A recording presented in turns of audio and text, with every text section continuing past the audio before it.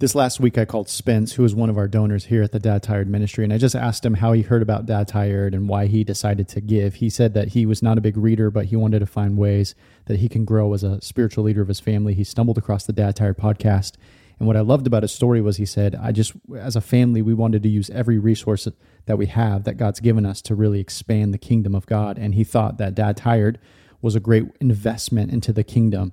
And so I want you to hear his story real quick, real briefly, before we jump into today's episode.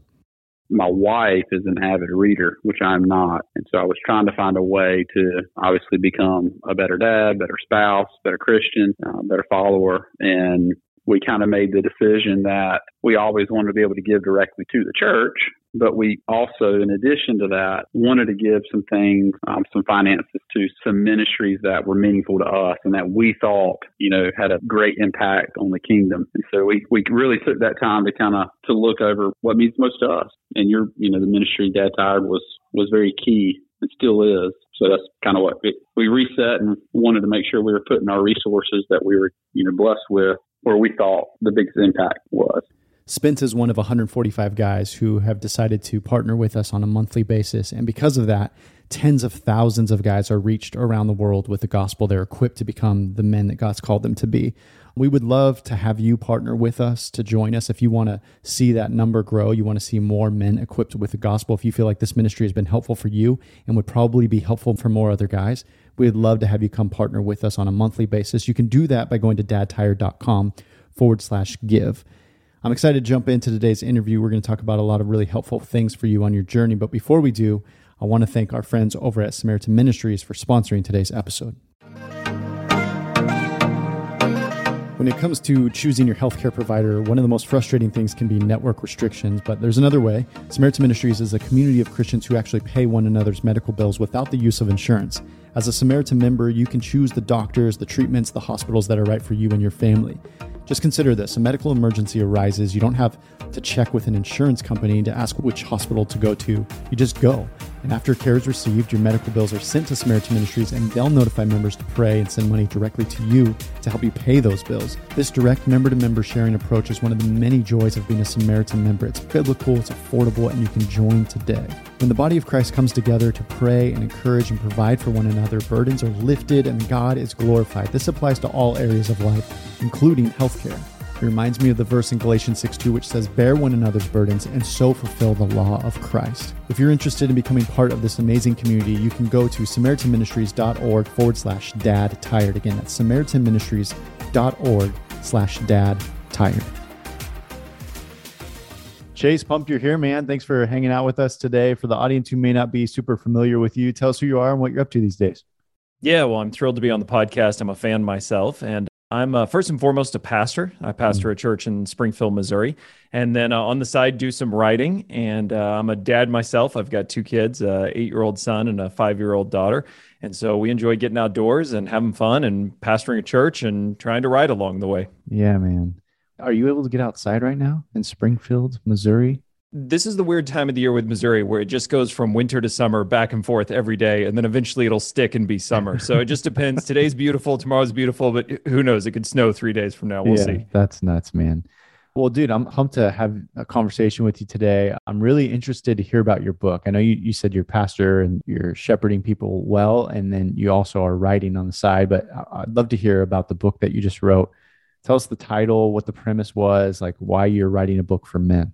Yeah, so the book is called The 5 Masculine Instincts. You put the word masculinity in a book title and it's automatically controversial, right? Yeah, for sure. So as a pastor, I've witnessed over the last few years how the men in my congregation have really been wrestling with this question about what is manhood, particularly what is Christian manhood. Yeah. And I've also watched as that's become, unfortunately, a controversial conversation. And the way that I describe it in the book is what I'm seeing in a lot of men is malaise.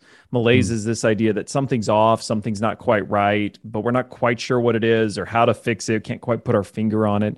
And I've just witnessed a lot of men who, because of the controversy, have just begun to sort of check out, or maybe think that growth or character is not possible, or get stuck sort of just digging the trenches of their position in the debate deeper and deeper. And so what I wanted the book to be was an acknowledgement. I know this is a hard conversation right now, but a path beyond the controversy that could lead men to just deeper, better conversations about how do we actually grow in Christ-likeness? How do we cultivate a better character outside of just the culture's framing of that debate? It's weird, man, because I lived in Portland for the last over a decade. And so you're right. When you say even the word masculine, you just say the word masculine, people are like, oh, geez. It's like, everybody's got an opinion, and they're immediately trying to like suss out where you are, right? Like, where do you land on this debate? And it's genuinely confusing. Like, even as a man, I'm a man, obviously, and I work with men. And I'm still genuinely confused at like, what is this? What are we talking about? And like, what's offensive? What's not offensive?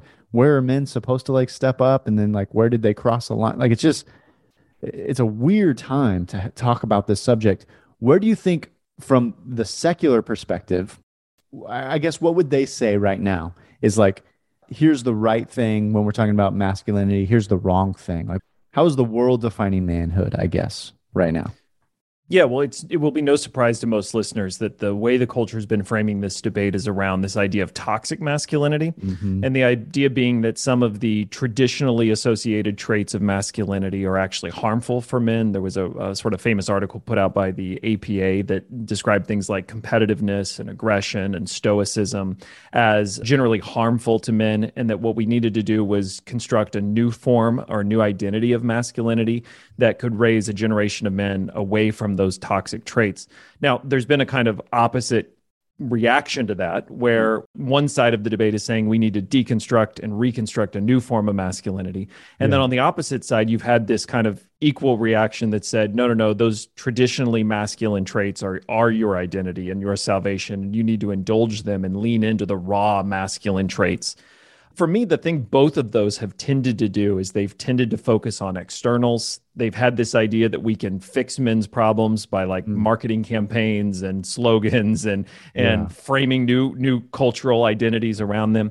But as a believer, I've always recognized that to really grow as a man, to become more like Christ, is an internal work more than an external work. And so, unfortunately, the church, in my opinion, hasn't been able to come along well and say, okay, well, setting all the controversy aside, how do we actually just get better as men? That seems to be the thing most men are suffering from right now. We may have really strong opinions in the debate, but just the actual work of growing to become better seems to be something that many of us are struggling to find a way forward on.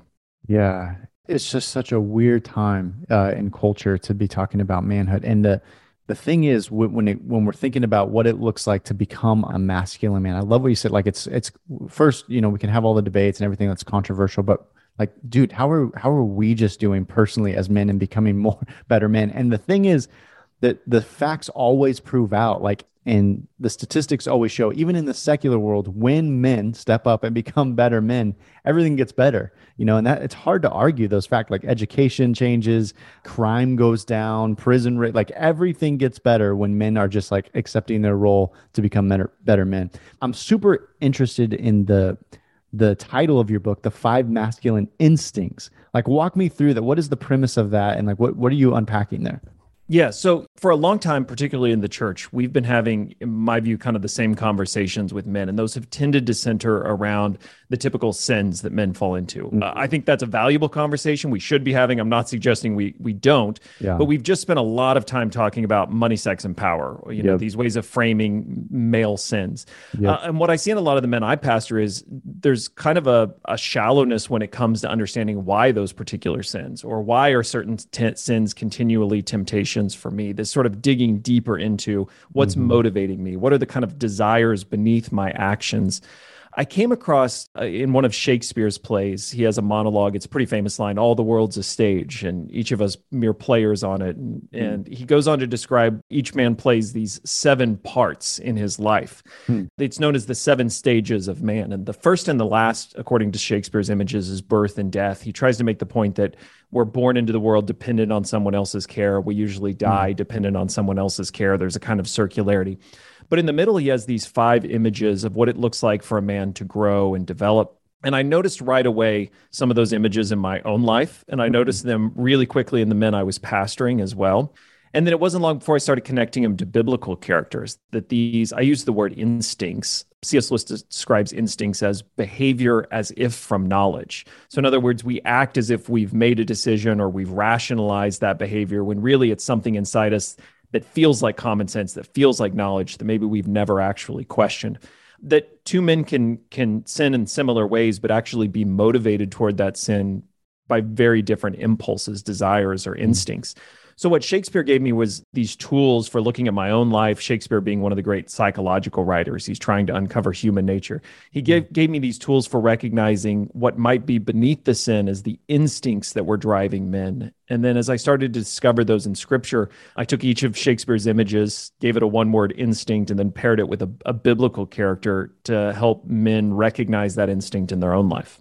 That's a super fascinating approach. Break them down for me. Like, what are the 5 instincts? Yeah, so I'll list them out, and then I'll come back and do the biblical character with each. So the 5 instincts are sarcasm, adventure, ambition, reputation, and apathy. So in the first one, sarcasm, Shakespeare depicts it as a reluctant schoolboy dragging himself to school. And I find in that image the story of Cain, and we deal with some of Cain's sarcasm and his unwillingness to mature, to grow. Adventure in Shakespeare's depiction is the thwarted lover. It's not just romantic love, it's this sort of romantic view of life, adventure, conquests, love, and romance. Well, of course, it was pretty quick. I resonated with Samson and that image and talked to men about this desire for identity through adventure. The third being ambition, Shakespeare describes as, this is actually the warrior image. The man is full of oaths and customs, and he's ready to right every wrong and quick to quarrel. He's got a vision for the future that he wants to accomplish. Moses is one of the great leaders in Israel's history, and his ambition is really a struggle throughout his life. So it became a good tool for unpacking ambition. Reputation, I love the description in Shakespeare of it. The man starts to dress and cut his beard the way he's expected and starts to put on a little weight. This is the man who's had a little bit of success, and all of a sudden the reputation he's earned becomes more and more important to him, and he begins to protect that reputation. You see that temptation over and over in the stories of David, and it becomes a really compelling way to think about integrity versus public image. And then the last one, apathy. I use the story of Abraham. Shakespeare has a great phrase in this one where he says, the world becomes too wide. That as we age, there comes a time where we start to feel the full complexity of the world, how little control we actually have, how difficult relationships are over time and disappointing in many ways. And that there's a kind of instinct that men have to disengage from that, a kind of apathy that sets in. And you actually see that in some interesting ways in Abraham's life and the way that God calls him out of that by the tests that Abraham faces as well. So sarcasm, adventure, ambition, reputation, and apathy. Was that a continuum? Or is that like you pick one of the 5 that you're seeing in yourself? Or is it like, no, these are the stages like you were talking about, the kind of the one sandwiched in between birth and death? Yeah, I think that's a great question. Shakespeare depicts them as stages we move through. But I think it's pretty obvious, and I think Shakespeare would have agreed even by some of his characters, that we can jump around. These are probably all present to some degree. You could be looking for a great adventure and fail miserably and experience a kind of apathy out of that. So I don't think these have to be chronological. And I always point out that they're not, at the end of the day, there's nothing scientific. It's not as if these aren't personality traits. These aren't requirements of masculinity. They're a tool Shakespeare gives us, and I've tried to use to help men really do an even more important work, which is how do you just dig into what's motivating you? How do you check those things that seem natural instincts to you so that you might be able to mature that instinct into a better instinct, one of faith and character? You give us some practical examples maybe from those stages where so if maybe we'll just jump around to some of those stages and just say, how does this flesh out where we're seeing some of the behaviors, but more importantly, the motivations behind the behavior? Like, what does this look like? Put some flesh on the bones here for a guy that's listening. Yeah, I think the sarcasm one at the beginning is interesting, which most men, when I say that, kind of laugh and say, oh yeah, I've got some sarcasm. Yeah. None of these instincts are sinful or wrong. I mean, certainly we should have ambition. I'm not trying to say men shouldn't. And Scripture encourages us to think about our reputation. It's a good reputation is one of the qualifications for leadership.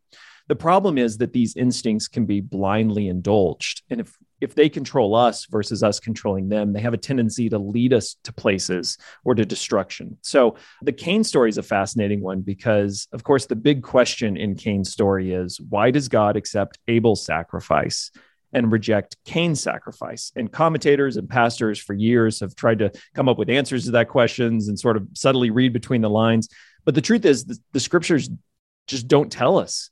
What's interesting is, though, Cain is frustrated because his sacrifice is rejected, and God comes down and initiates a conversation with Cain and says to him, Cain, why are you downcast? Don't you realize that sin is crouching at the door and its desire is to rule over you? It's the first place sin is mentioned in the Bible. Of course, Adam and Eve sinned, but God is actually bringing the topic up to Cain, saying it's in you. Do you realize it? Well, the logical thing for Cain to do is to just ask the question, why? Why did you reject my sacrifice and not Abel's? And he has this opportunity, God initiating it, to grow and mature and to understand the kind of worship God wants. But what does Cain do? He doesn't respond to God. He calls his brother out into a field and murders him. And when God comes down and asks, where is Abel? He cuts back at God with this sarcasm, am I my brother's keeper? So what this instinct is there's a kind of sarcasm that's just a joke and we're being dumb and having fun. But there's also a kind of sarcasm that can be a clever guise for contempt. If you find yourself having a hard time taking anything seriously, if you're always blowing every conversation off as a joke, if you're unwilling or you're impulsive and reactive to people questioning you or challenging you, maybe what's going on is what was going on for Cain, this instinct to sort of laugh off or make little of anything that might question you or challenge you or force you to grow. For each of the instincts, I pair them with a spiritual practice that I think can be a way of checking that instinct. If it that's exactly where I was going to go. Like, what's the practical truth? Thing? Yeah. Right? Yeah. So Cain, I suggest this idea of intentional humility. And humility is a weird practice because we sort of imagine, okay, well, if I don't boast and I'm not prideful, then maybe I just sort of get humility thrown in, right? How do you work on humility? Right. I use the definition in the book for humility, self-suspicion, that a person with humility is willing to be suspicious enough of their first thought, their first reaction, to hold open the possibility that maybe I'm wrong. Maybe what I'm feeling isn't right, or maybe God's doing something in this moment that I'm supposed to learn from it. And just that little exercise of, here's my first gut reaction, could it be wrong?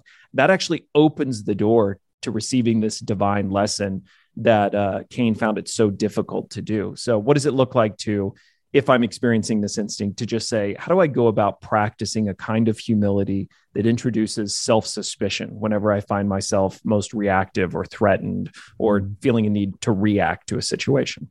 I love that term, self-suspicion. Like that, is that what it was? I said it back, I'm like, was that? Yeah, you got it right. Yep. Yeah, and who knows, maybe you are right. But just that willingness to pause and entertain the suspicion of what I think first is really the entire doorway to growing and maturing and developing character. Dude, so many marriages would be saved or would be better if we just started with that. Like if that's all we took out of today's your book or from the interview and you just like came into marriage that way with that kind of posture as a man, to have the humility to say, what if I'm wrong on this? Or to even just take, I think there are a lot of men who are experiencing some conflict in their marriage, and it might be because they're not taking what the criticism or the suggestions or whatever their wife might be offering seriously. I'm just kind of laughing at, well, she doesn't really know what she's talking about. I know better. I've got this all figured out. Man, if we had some guys with some self-suspicion that and some humility, I think we'd see a lot of growth in marriages. So that I really like that one. Let's go on. What's the second one? Yeah. So Adventure is the story of Samson.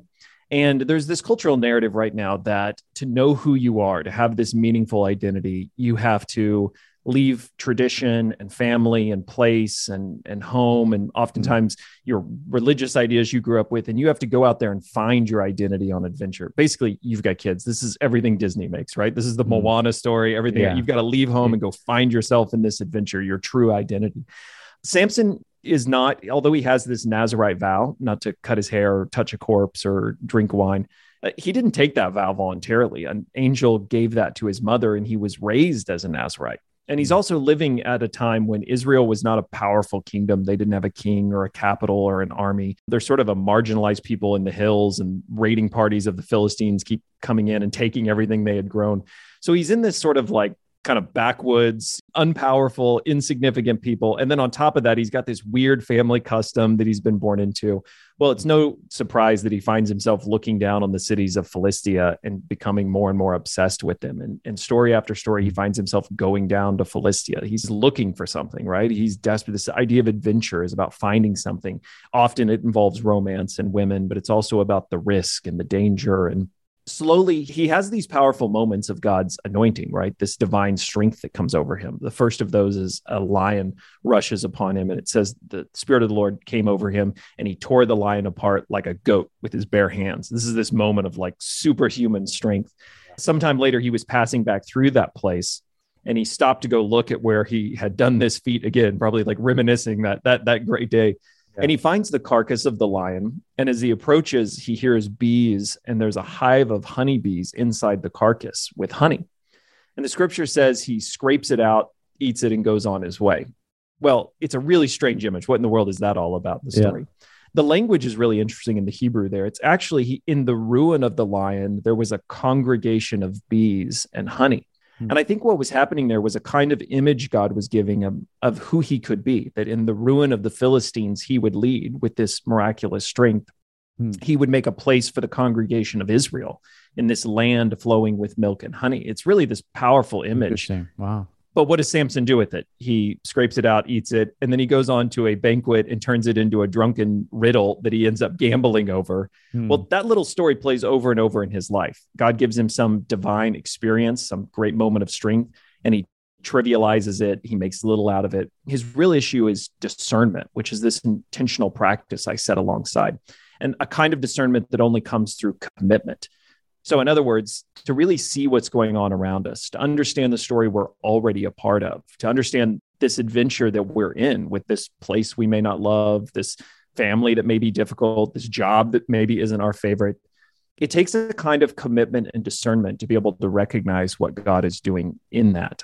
I love to use the illustration of the Lord of the Rings. There's a moment where Sam and Frodo are close to destroying the ring, the end, and Frodo begins to lose hope. And I didn't realize it was going to be like this, how hard it was going to be. He's just discouraged and frustrated. He actually starts cursing the ground and the air and the water. He's just having a moment. And Sam says to him, well, maybe this is the way all great adventures are, that when the people are in the middle of them, they don't feel like adventures. I want to say that to men as well, too, that this life that may feel boring to you, well, perhaps that's exactly what a meaningful life in the middle of it feels like. A real adventure is always one that tests endurance and commitment and faithfulness in the midst of it. And so, this instinct for adventure is one I think we have to be really careful to check with a deeper discernment and commitment. Yeah. One thing I say often is bored men are dangerous men. We're looking for adventure. And I think that there's this God-given desire to be part of something that scares you a little bit, where God would say, fear not, fear not. It's a message I've given a bunch of times and I've written about, but we often channel that longing towards either really dumb or really dangerous places. Dumb, silly things could just be, painting my chest and cheering for a football team or a sports team or whatever, because I'm just looking for some kind of battle to cheer on and to get excited about. But on the flip side of that, there's some really dangerous adventures that guys are looking for, and sinful ones that are causing destruction or will cause massive destruction. This is one too where I think the instincts are so important, because what we've tended to do is we've just talked about adventure, right? Like men need adventure, men need adventure. There is certainly a kind of man, like when we get to the end and you start talking about apathy, there's a kind of instinct that needs to be kind of shaken and woken up to what God is doing and calling you into, that life does have a narrative and you need to engage that narrative. But there's also another kind of instinct that can't ever commit to anything, that's constantly moving on to the next thing, because it's so desperate for this feeling of adrenaline and adventure that it actually loses the thing God is doing. And that's where I hope the book is helpful for men, in that it's not enough to just say men need adventure. Well, what is the actual instinct in me? What am I overindulging? How do I need to check it? Perhaps you are sensing correctly, and there is this adventure God's calling you into in this thing, but you can't trust your instincts to get that right. You need these practices of faith to help discern what is the right way, given who you are and what God is doing in the moment. Yeah, I'd like to zoom in on that a little bit. I know we're hanging on this second one for a little longer, but I'd like to zoom into it, because I do feel like there are a lot of guys who will resonate with that, who feel like, man, I'm going to work, putting in my 40, 60, whatever hours a week. I come home, it's chaos. kids are running around. I'm trying to help with whatever. The weekends like fly by. Basically, it just feels mundane and a little bit chaotic and surviving. And yet my soul is just longing for more. Like, help a guy, from your perspective, help a guy navigate those feelings. Yeah, well, I mean, let's use Samson's story.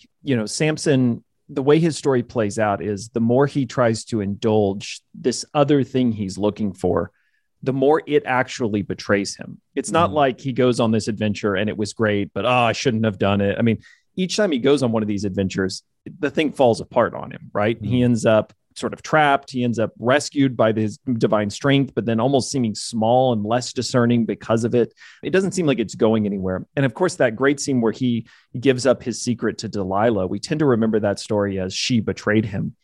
But 3 times she asks for the secret to his strength. And each time he gives a kind of half truth, and then assassins pounce out and he defeats them. Well, after the second time, you would imagine maybe it was coincidence before, but at some point you figure she's in on this, right? I mean, this thing keeps playing.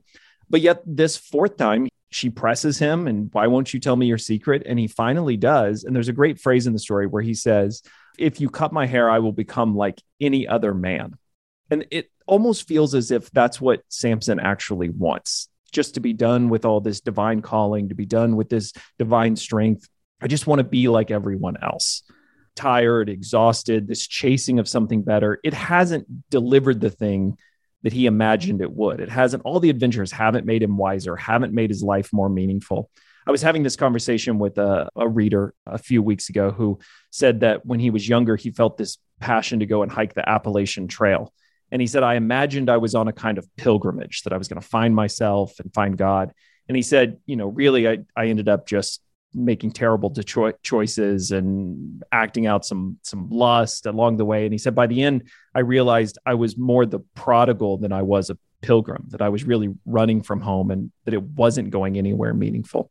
Wow. Well, Samson's story ends with him being captured by the Philistines, his eyes gouged out, he's chained to a wall, his head shaved. All of these things that defined him as this man of adventure end up gone, taken from him. He can't see, he can't go, his strength has left him.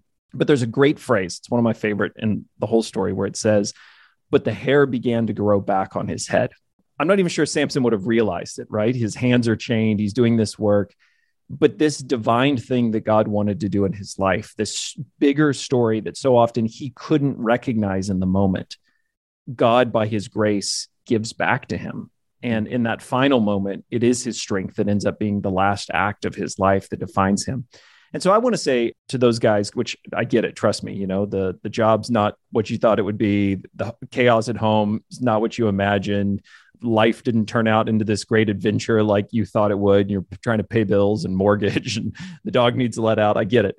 But the hair grows back, that there's something of that story, something of that bigger thing that God is doing, that even when you don't recognize it or can't make it happen, is there. And what we really need as men is a willingness to say, okay, God, help me discern the things you are putting in my life that are good, that are meaningful. I see all the problems, but don't let me overlook the good. And that takes a certain amount of commitment and a willingness to discern those things, that a fixation on what I would rather have and where I would rather be and what it should feel like usually keeps you from recognizing. Yeah. Man, that's really, really good. I feel like we could spend another hour just unpacking all of that. For the sake of the conversation, let's keep moving towards the other. So let's hit number 3. Sure. This is the one that personally for me, I feel the most strong. All these I think I've had some experience with, but ambition is one. Look, I'm a writer and a pastor, and there's nothing like godly ambition, to sort of help you lose perspective. And so Moses is a character of ambition in that Moses is born, adopted into this Egyptian home. He's raised kind of the best education, wealth, every possibility before him. For whatever reason, he finds himself identifying with the Hebrew people. He sees 2 of those Hebrew servants being beaten by an Egyptian slave master, and Moses rises up and strikes down the Egyptian, murders him.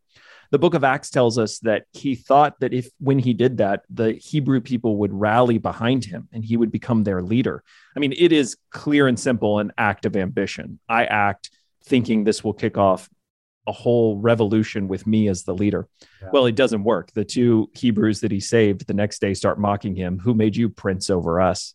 And so this great ambition, this great moment of action that he steps out in, not only fails, but it becomes a kind of a joke. They end up mocking him for it. And so he retreats to the wilderness for 40 years. And when Moses is at the burning bush, when God calls him back to free the Hebrew people, you would imagine, isn't this the very thing Moses had wanted? This was the thing he tried to initiate.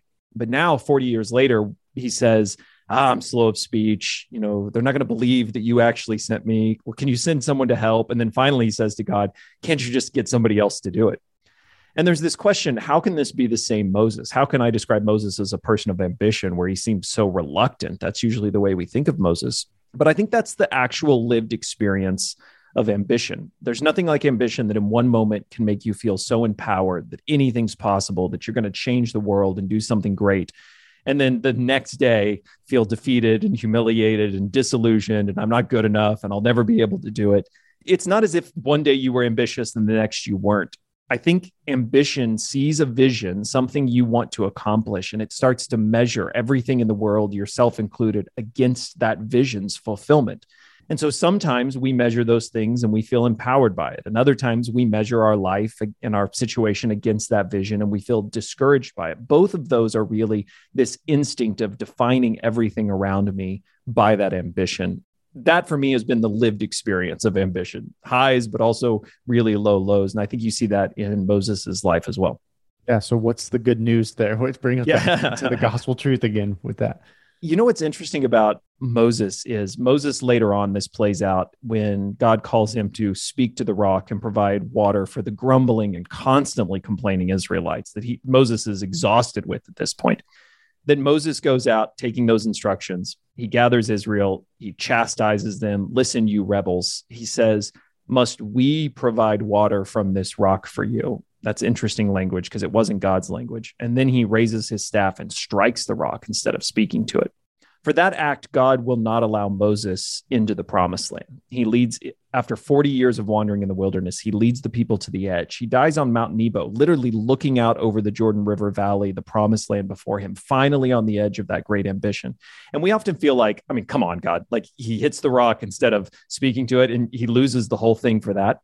But really, this is that ongoing struggle with ambition, that Moses's ambition becomes so overpowering, so controlling in his life, that he starts to judge Israel. He starts to mistake his emotions for God's emotions. Must we provide water from this rock for you? It leads to a place of disobedience, that there's actually something pretty profound going on in his inability to let go of this vision, his desperation to see it fulfilled as he would have it. And so his punishment is to set down that ambition, that he will get to the very end and be right close to fulfilling it and have to let go of it.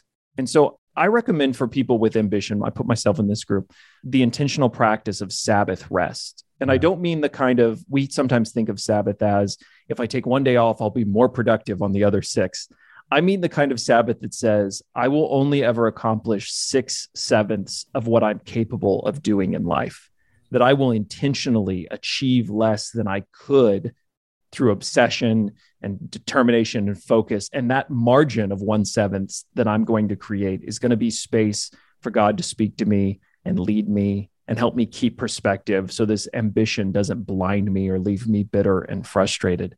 To sort of wrap it up, one of the great moments in Moses's life is, I listened to a professor one time lecturing on Jesus's transfiguration and the fact that it was probably this mountain near the Sea of Galilee. Well, when Jesus is transfigured before his disciples, who is it that's standing with him in the promised land near the Sea of Galilee? Well, it's Elijah and it's Moses. And I found it really moving that Moses does make it to the promised land, but not in his own earthly body, his own earthly ambition, but by Christ's grace and who he is. So I would say there's nothing we ultimately set down that God doesn't give us, although it may not be in our control or in our measurement, our view, our vision, the way we have it in our ambition. Hey guys, I want to take a quick pause to tell you about a really cool resource for your family. It's called The Biggest Story Bible Storybook by Kevin DeYoung. The Bible is a big book about a great God. From beginning to end, each page tells about the God who created the world, who acted in history, and who continues to act in the present. In The Biggest Story Bible Storybook, Pastor Kevin retells this grand story for children ages 6 through 12 through 104 short chapters. Beginning in Genesis and ending with Revelation, DeYoung provides engaging retellings of various Bible stories explaining how they fit into the overarching storyline. Each reading is coupled with beautiful illustrations by award-winning artist Don Clark and concludes with a reflective prayer. This is perfect for bedtime stories or to read together as a family. Both children and you as a dad will experience the captivating story of the Bible in a really easy to understand, compelling way. You can pick up The Biggest Story Bible Storybook wherever books are sold, or you can visit crossway.org/plus to find out how you can get 30% off. Again, you can pick it up wherever books are sold, or you can go to crossway.org/plus to find out how to get 30% off. I have a feeling that a lot of guys are listening to this right now, and just on the first three, you're like, I'm not sure I'm ready to keep going. Like, I'm convicted by just the first three. There's a lot of conviction there, and a lot of good stuff. I love the gospel truth that you led us to there with the rest, man. That's some good stuff. All right, I'm just trying to keep us on the sake. I know. We could go a while on each of these. I'll speed it up. So no, this is really good, man. All right, number 4. What was the fourth one? Yeah, so the fourth one is reputation. In so many ways, David, but also Saul's story is a story, a struggle with integrity versus this public image, this expectation of them. So Saul just gets eaten up by this. He is made king because they take one look at him and he's tall and handsome. And they say that's exactly what a king should look like. Yeah. And so he becomes king, not because he's capable of being king, but because he looks like a king. He has the image of a king, and he struggles and really just unravels under that expectation, the weight of that. David comes into that same world where there are expectations and a public image, a reputation to keep. At moments, David gets this right. When he faces Goliath, Saul tries to put his royal armor on him. You need to look the part. And David rightfully understands, no, I'll face him as who I am, a shepherd with a sling. It's God that will empower me, not this image, not this reputation of being a warrior. He also gets it right in places like when he goes to move the ark to Jerusalem, he kicks off this parade. It seems to be more sort of PR. He's leading it as a king. The word is not they're worshiping, but they're sort of celebrating as they go and singing and dancing. David's bringing the ark to the city of David. It sort of feels like a political moment. And then, of course, Uzzah reaches up and steadies the ark when it starts to stumble, and he's struck dead. And this whole parade sort of, I hear like record scratches, like the whole thing just stops. And they decide to just put the ark in a house nearby and abandon it. A few months go by. David comes back and does it again, but this time he sacrifices, and he's dressed, we're specifically told, in a linen ephod. It's the simple garment that like a servant in the temple would wear. It's the same thing that Hannah sewed for Samuel at the beginning of 1 Samuel. So just a simple, humble garment. It's so humble that when he comes into Jerusalem, his wife sees him and she actually mocks him for it. This is where we get this idea of David dancing naked. She says, how you exposed yourself before your servants. I don't think she's actually saying you were naked. What she's really saying is you didn't look the part of a king. You humiliated yourself by presenting yourself beneath who you actually are. But David seems at times to really understand that it's more important to be true to who he is and humble before God than to lean into this public image. But at other times he gets it wrong. The sin with Bathsheba was a significant one, but when he murders Uriah to cover it up, to protect his image, and to think he got away with it, you see a side of David that's hard to reconcile, that all of a sudden this idea of keeping the image of a king becomes so important to him that he acts in ways and sins in ways that are hard for us to understand how a man after God's own heart could behave. So this tension for David of public image versus integrity is one I think we all deal with. And I like to define integrity doesn't just mean I always do what is right. Integrity means I'm willing to recognize and own even the things that I do wrong, that there's no part of my life that's unaccounted for, that hasn't been inventoried, that I'm aware of the good and the bad in who I am. And we've been talking about this intentional practice to set alongside it. I recommend confession. And confession is one we talk a lot about. There's different kinds: confession to God, confession to one another, as scripture calls us to. But I want to use it in the broadest term of just, I'm willing to acknowledge and take responsibility for everything that's in my life. One of the things I love about David's story is we live in a world where politicians spend millions of dollars to like hire PR firms and lawyers to pay off any sort of unsavory things that might leak into the media. Like we'll cover it up. David is in an ancient world where he could have kept people from writing about him. You know what I mean? They can burn the books. He can put an end to all these chronicles being written. But yet not only do we have these reports of David's life, we have this full history of Psalms of David exposing his own sins and repenting of those sins, that none of that's burnt or buried at the end of his life, that we have all of this life of David, from the good to the bad, to be able to learn from. That's the kind of confession of, I'm not going to just try to live out of convincing people I'm something. I'm going to be able to, even if it's just in personal confession before God or with a close friend, I'm going to actually do the hard work of owning and working into my identity the reality of who I am totally. This idea of confession. Love that. One of the practices, exercises that we do in our family leadership program is we have guys write out a Venn diagram, basically, of who are you in public and who are you in private? Are there any things that overlap? And basically they have to number out like, oh man, I have a lot more personality characteristics in my private life that aren't consistent with who I am in public. And it turns out to be one of the most, I think, eye-opening exercises that the guys go through. Well, it's such a powerful tool, even if you don't, because I'm not suggesting, hey, you need to like air your laundry to every person you meet. Like just tell everybody everything. Don't, get on a podcast and just unload all the details. That's not what I'm saying. It takes wisdom. But that little act, just a willingness to, even with myself, sit down and acknowledge in writing who I am, the full inventory of it, is a really powerful thing. Remember, again, the goal of this is to just check that instinct, that there's a kind of instinct that would lead you down the path of, I'm just going to lean into what I'm good at. And I'm going to cover up everything else. I'm going to just protect this public image. But just that willingness to personally check myself on it breaks some of the power of that instinct and allows you to grow and mature in better ways.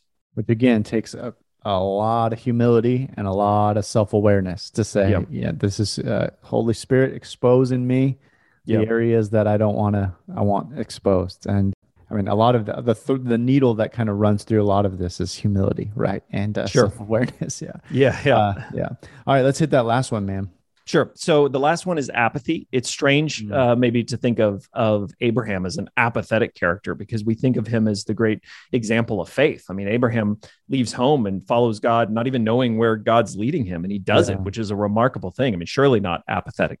But there are moments in Abraham's life where things don't go well and get complicated. And usually it's because of a struggle he has to fully engage the complexity of that moment. Of course, the greatest example of this is he has waited decades for this fulfillment of a promise to have a son, an heir. And as he's approaching 100, it's becoming almost a joke, like that they would still have a son after all these years. And so Sarah comes up with this plan to produce an heir through Hagar, their servant. Abraham should have known better, but he seems to sort of apathetically go along with her plan. But maybe even worse, after Hagar gives birth to a son, Ishmael, it creates tension and conflict in their home. And Abraham actually says to Sarah, you deal with it. He sort of checks out, like, I don't want any part of this. And so Sarah begins to mistreat Hagar to the point where Hagar flees into the wilderness with Ishmael. I mean, his family just unravels. And it is primarily, number one, his inability to lead in good decisions, and two, his inability to engage the complexity of that brokenness as well. Well, Abraham's story goes on, and finally Isaac is born. And when you get to the end of Genesis chapter 1, it feels as if his story is wrapping up, and you'll turn the page and you'll go into Isaac's story. He settles in Beersheba. He plants a tamarisk tree there. It's kind of an image of retirement, right? He's settling down. He signs peace treaties with his neighbor. Isaac is finally there. God is taking care of Ishmael and Hagar. So although they're not with him, at least there's some resolution of some sorts. Abraham is rich. He's finally settled in the land. He has his son. And then you turn the page, and instead of getting Isaac's story, you get, but God tested Abraham. And it's the story of God calling Abraham to sacrifice Isaac. There's a lot we could say about that passage.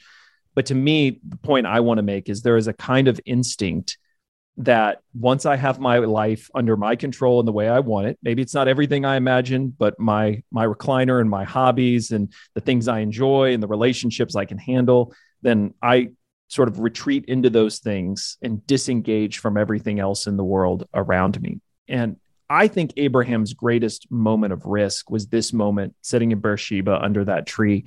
He certainly had faith and believed in God generally, but what did he have need for faith for anymore? What did he have need for God for anymore? He had everything he had wanted. All the promises were finally fulfilled.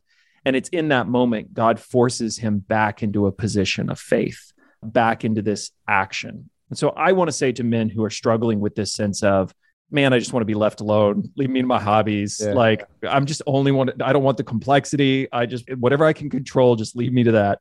That God calls us, the only way to really live by faith is to sacrifice. And sometimes that sacrifice is time. Sometimes it's money. Sometimes it's just comfort and things we can control. It's engaging something that's complicated and we don't know how it will resolve itself.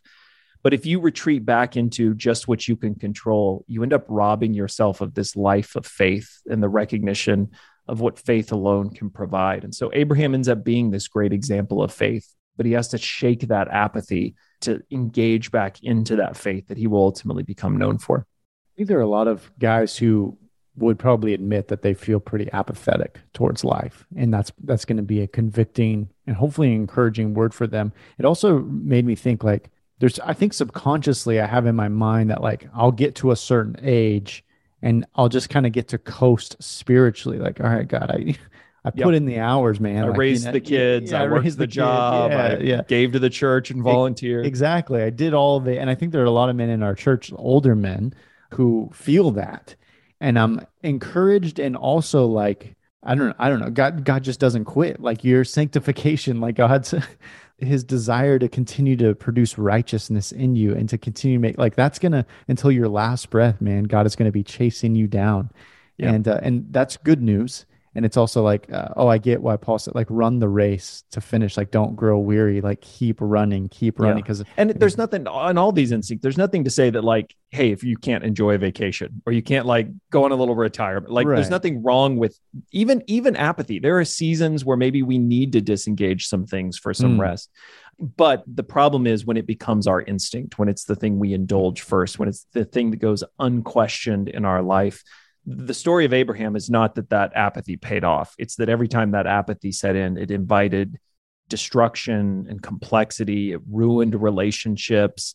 That you imagine you're escaping the complexity through that apathy and retreat, but you're actually just inviting and creating more of it in your life. That the only way to really resolve those painful things is to sacrifice your way into them, to lean into them. There's a great phrase in Hebrews where it talks about Abraham's sacrifice of Isaac, where it says that Abraham believed that God was able even to raise him from the dead. I love that word even because it implies this range of possibilities that Abraham leans into by faith. I don't know how God's going to do this, but I think he's capable of doing it even through resurrection. And so by faith, I'm going to lean into even the uncertainty, the unknown. That's the only way to really steward and care and bear responsibility for those things you do care about. Wow. Chase, man, your perspective on the scriptures is really refreshing, and the way that you kind of story tell these stories that point us back to Jesus and point us back to what Christ wants to do in us as men it's just really refreshing, man. It's been really fun. I wish we had like another hour to more slowly unpack these things, but they're great stories, and they're first and foremost the Bible stories. So I just try to come along and recognize how they expose us and shape us and offer us a better path. So they are great stories. Yeah. Well, and fortunately you wrote all of this down in a book. So tell us where the guys can get your book and how they can stay connected with you. Yeah. So the book, The 5 Masculine Instincts, I've got a website, the5masculineinstincts.com with the number 5, or you could Google masculine instincts. You'll find it. There's actually a free online assessment there. It's nothing scientific, but 25 questions. It'll help kind of rank these instincts by percentage and maybe give you an entry point into just thinking about what might be going on in your life. There's some video interviews on there, a study guide, but the book's available anywhere you buy books. So Amazon, of course, anywhere else. There's also pretty soon the audiobook should be out. So if you're an audiobook guy, be looking for that, but it's available in all formats. So anywhere you buy books. Man, this has been really fun. I felt like we took a deep dive and yet still somehow only scratched the surface. So, man, thank you so much for hanging out today. It's been really, really helpful. Yeah, well, I'm honored to do it. And what a great show, and what a great thing to offer your time to, becoming a better dad, a better husband, a better believer. I'm just grateful for the opportunity. Yeah, man. Thank you. I appreciate you again.